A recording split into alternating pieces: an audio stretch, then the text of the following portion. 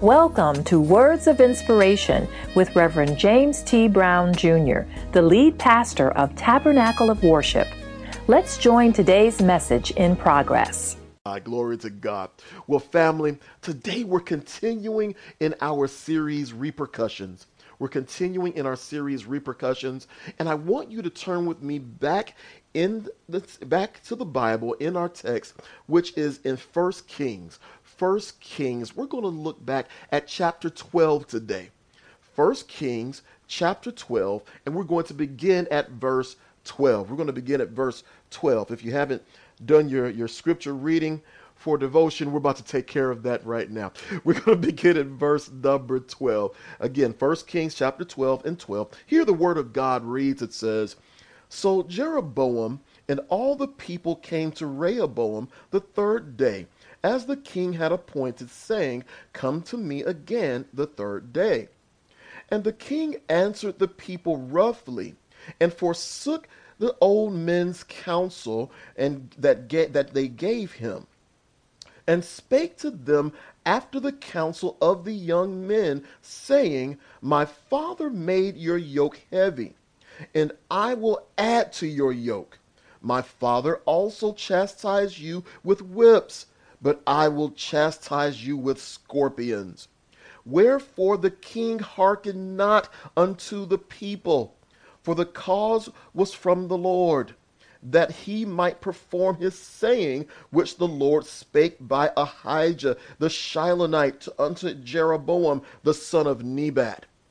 So when all Israel saw that the king hearkened not unto them, the people answered the king, saying, 'What portion have we in David?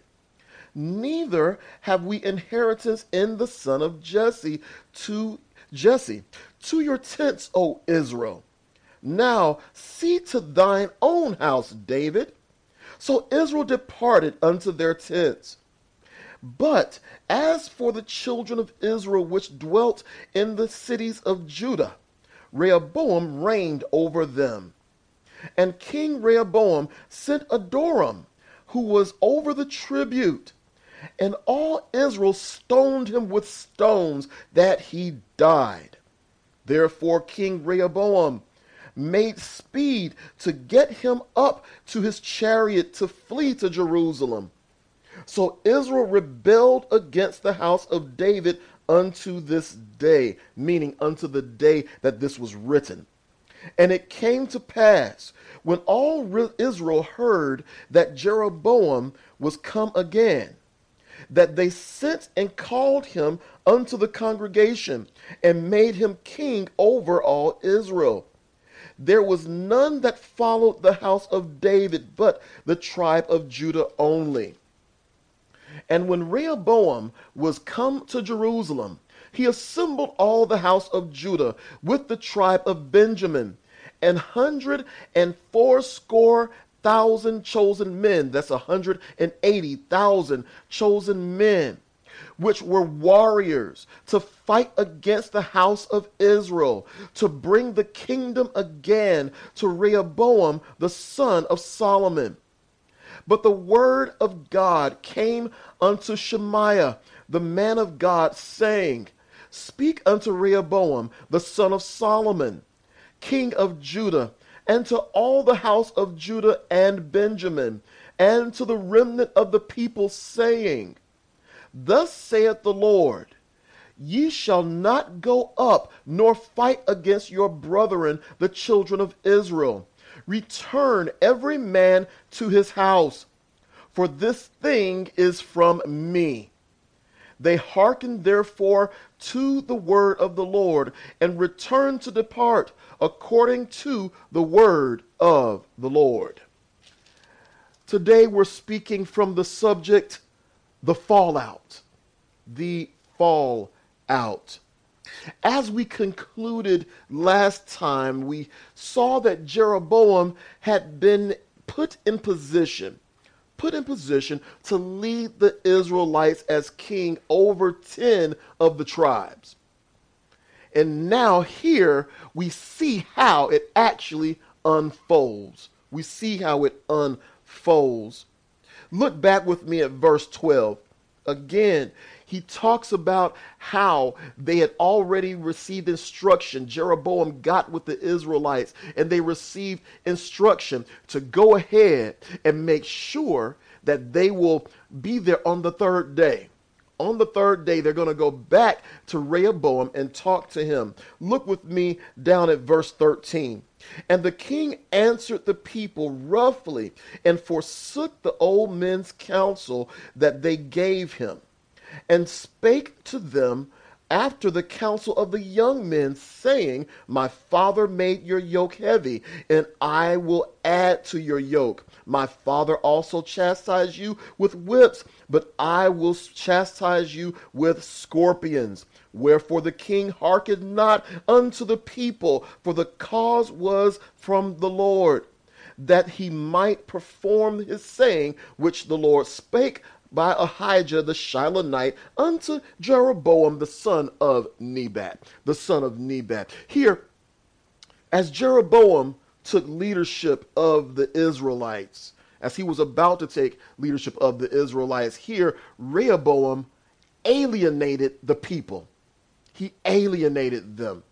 Jeroboam, of course, and the children, we know that they followed Rehoboam's instructions, and they went to him after 3 days. That's when they went to him, after the 3 days that he requested. And they were answered by the king, not according to the wise counsel he had received by the elder men who served Solomon. No, he chose not to follow their counsel, but he chose to listen to the young, foolish men that were his friends. Now, there's a couple of things that we need to understand, because in responding this way, it's a few things that happen. It's a few things that happen. The first thing that happened, he owned their reflections upon his father's government to be true. He owned their reflections. Remember, he said himself, my father made your yoke heavy, and I will add to that yoke. He whipped you with he chastised you with whips, and I'm going to chastise you with scorpions. He's saying that what you said was true. But the question becomes, was that actually the case? Understand that these were people that they had their own homes. They had their own jobs. They were able to make their own money. They weren't all sitting around begging as paupers. They actually had it. Yes, they had to work many hours that seemed unfair. Yes, they had a lot of labor. Yes, they had to pay a high tax. But they were able to pay the tax. They actually had money to pay taxes. So they just wanted some more of their money to stay in their pocket. Sound familiar? They simply wanted to keep some of their tax money for themselves. But here it is. They were saying that, listen, he's done all of these things, and what Rehoboam was doing was actually agreeing with them. He could have actually had a conversation with them, and he could have made them understand things a little differently. He could have explained things from a different position. You see, he wasn't skilled in politics, so therefore he just responded in the way that he felt in his flesh to respond. He just said whatever it was they said. He agreed with it. He owned it. He owned it. That's number one. And that shows us something else, because secondly, it shows that he was very arrogant. He was very arrogant. He did not consider how much his father had actually accomplished, and he presumed that he could do better. He presumed that he could do better. They had this wonderful house that was built unto the Lord, that his father David could not build, so therefore Solomon built. There was a wonderful house that was built under Solomon, and therefore that was built. There were other buildings and construction that was done throughout the land, making it during that time, a virtual metropolis. And therefore because he sat there in arrogance, thought he could do better than that. He thought he could do better than that. That's the other thing.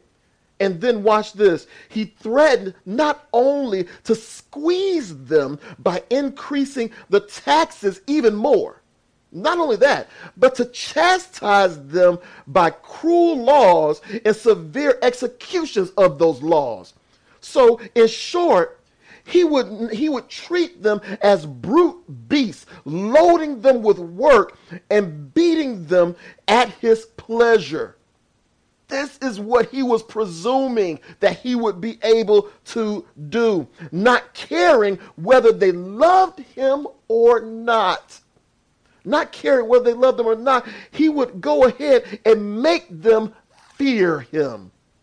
He would rather have been feared rather than loved or adored or reverenced. You see, here, Rehoboam didn't care if the people loved or adored him or not.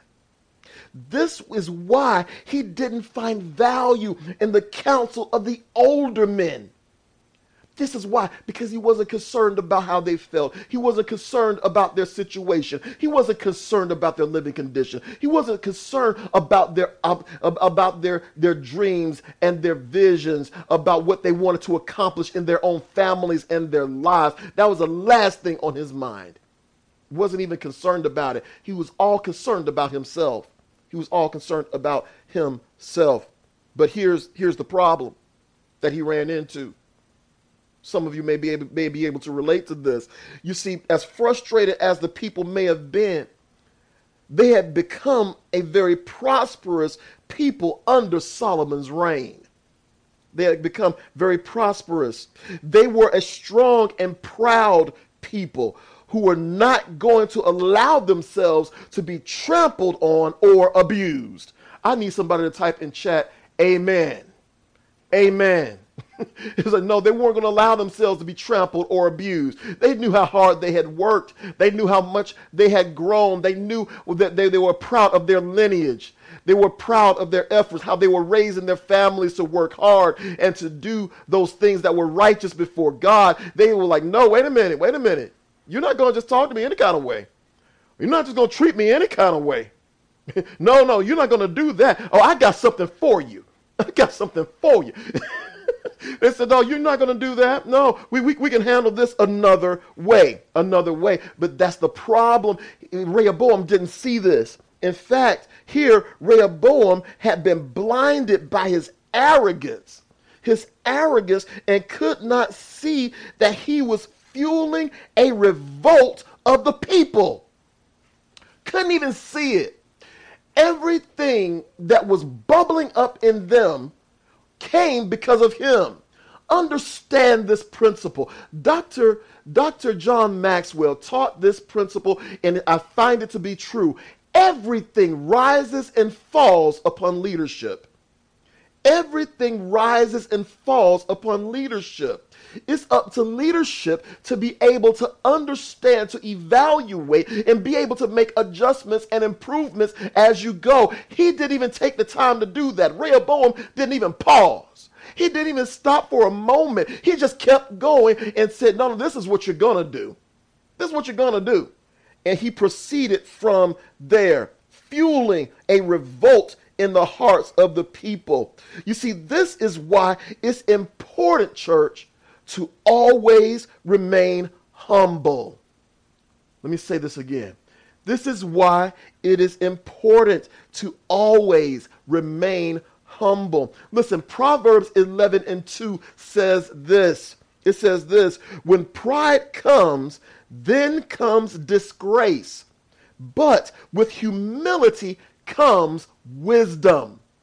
With humility comes wisdom. Let me read that again. When pride comes, then comes disgrace. But with humility comes wisdom. When you choose to be humble, you can hear the wisdom of God speak to you. When you choose humility, you can feel his presence directing you. This is what you're looking for to come from God. But you've got to choose to be humble. You must choose to be humble. So therefore, watch this. Before you speak, humility will allow you to consider your audience and not merely consider yourself. Do you hear me? Humility will allow you to consider your audience, the people that you're speaking to, the people that you're called to, the people you'll understand them. You'll take a moment to say, what is it that they're going through? What are their challenges? What are their dreams? What are their pains? What are the things that they're believing to overcome? What are the things they need help to be lifted up and over? You see, when you take a moment to be humble and not think you know everything, and not think you can do everything, and everybody's got an answer to you, when you take a moment to be humble, you can hear in the lives of the people that you're called to and not just be thinking about yourself. Thank you for listening to today's message. We pray that it was a blessing to you. If you're in the metro Atlanta area, we invite you to join us for our regularly scheduled services at Tabernacle of Worship. You will also be able to get this entire message. Please feel free to visit our website at www.taboworship.org. That's www.taboworship.org for more information.